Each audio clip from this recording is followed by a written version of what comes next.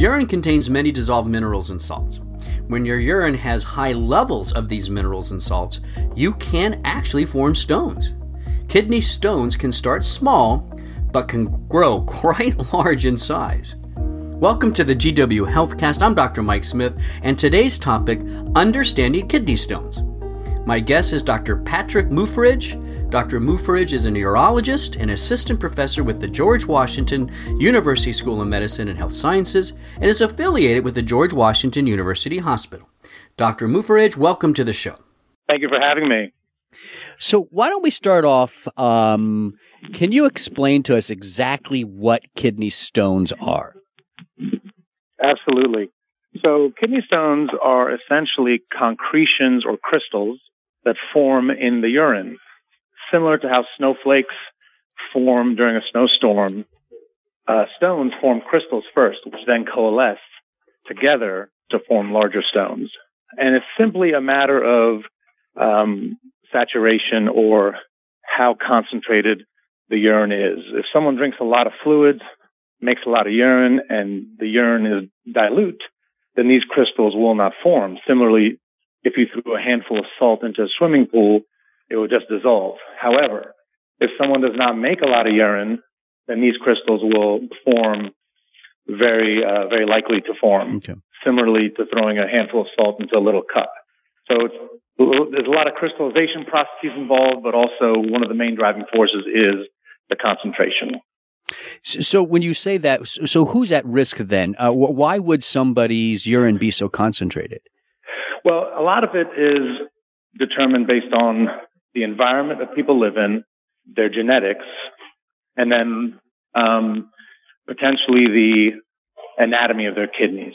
So, for instance, if someone has several relatives that have had kidney stones, there's likely some genetic predisposition for them to form stones. Environment also plays a role in the sense that we know that in southern states or states in which there is more heat, stones form more commonly.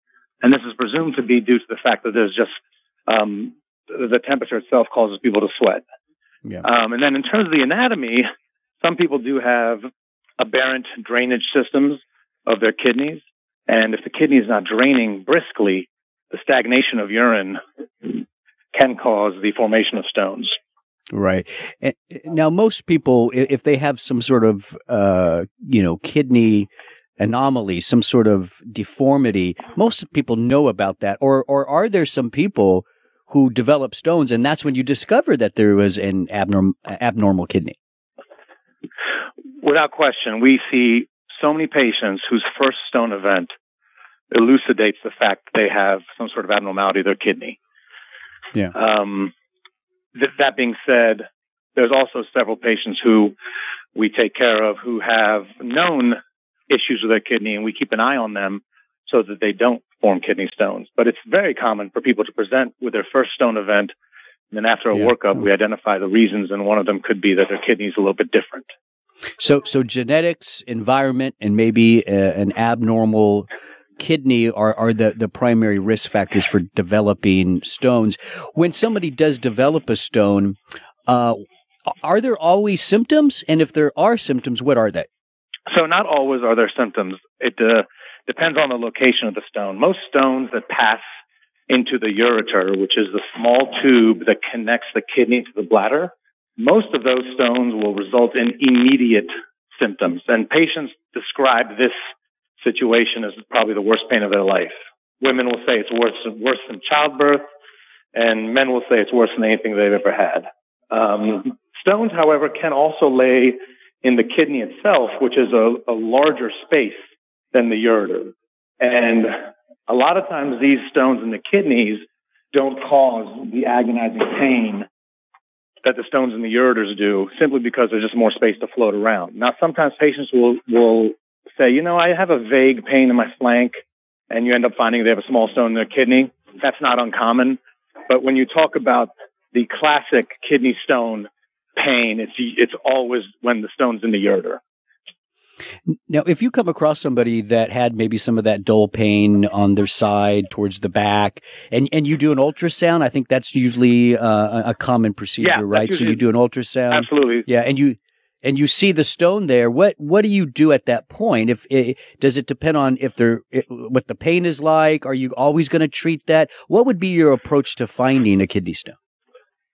So without question, if someone has symptoms, vague symptoms, and they're not in agonizing pain, then you can certainly start with an ultrasound, which is non-radiating and pretty easy and inexpensive to perform, which gives you some general information. If you've identified that there is a suggestion of a stone, then oftentimes the next step would be getting a CAT scan so that you can understand distinctly and definitively how much stone, where the stone is.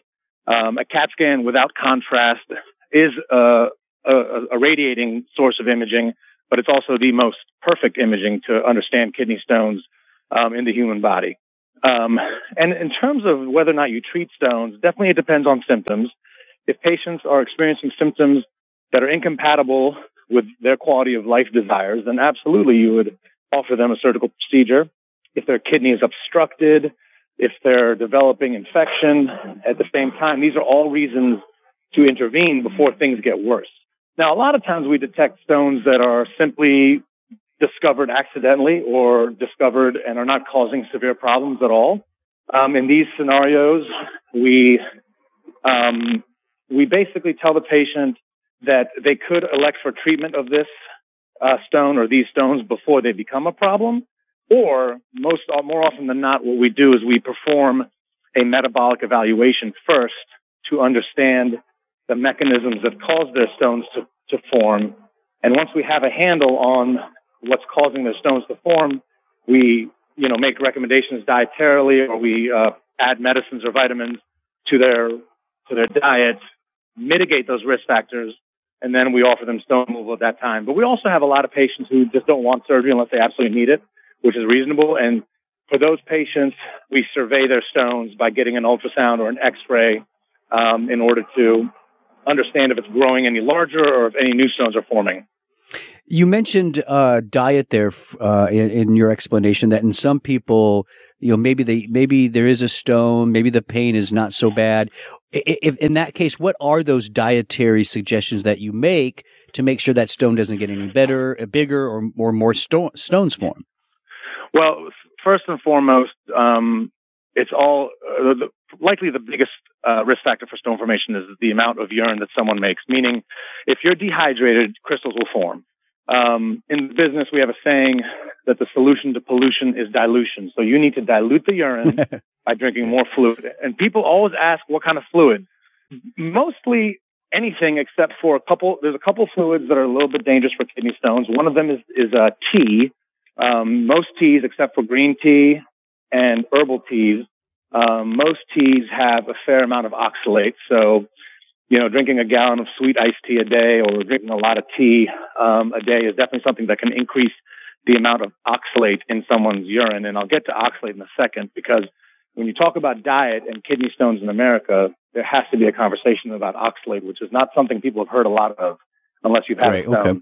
So first and foremost is the amount of fluid you take in. And as I mentioned, tea is something you don't want to drink a lot of, but alcohol, coffee is totally fine in moderation. The other group of drinks that you want to avoid are those with high fructose corn syrup, because there is some evidence that can increase the amount of calcium that enters your kidney when you drink those frequently. And also they're unhealthy, generally speaking. But aside from those, you can drink, water with lemon. A lot of people like adding lemon or citrus to their fluids, because citrate, which comes from citrus fruits, is a natural inhibitor of stone formation. So you see a lot of people that may be drinking lemonade or adding lemon or lime to their fluids. That's the reason. And in terms of the other things dietarily, getting back to oxalate is something that is it's a substance that is present in almost every fruit and vegetable. And in America, we consume oxalate in large quantities because spinach, nuts, beets, rhubarb, bran, Swiss chard, dark chocolate, these are things that have very high quantities of oxalate in a single serving. And, these are the substances that I listed are very common food choices that we make in this country. So oxalate is one of the main driving forces of stone formation in this country because 80% of stones in this country are calcium oxalate.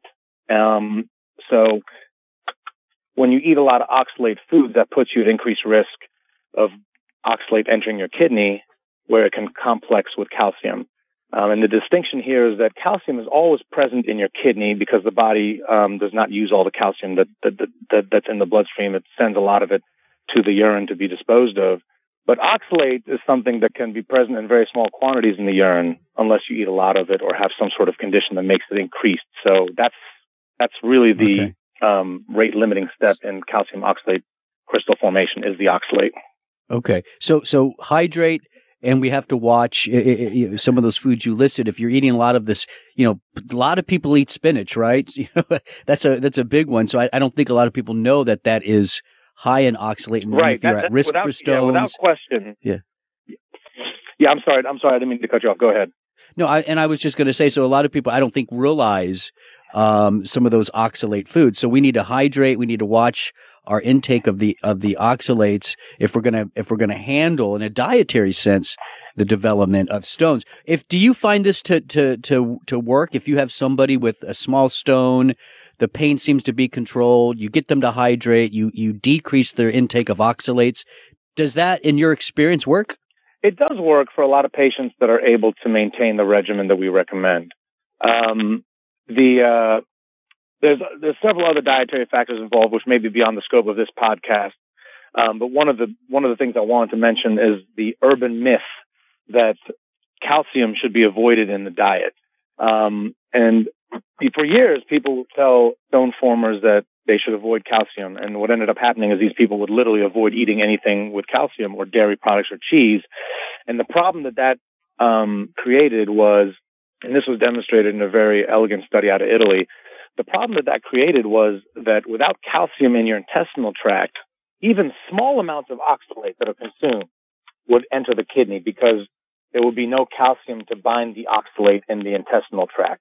So gotcha. Calcium and oxalate can obviously bind anywhere, and you want them to bind in the intestinal tract. And that makes sense. So that way you're eliminating the oxalate and out your digestive system, avoiding the kidney altogether. So you do want to take in some calcium there.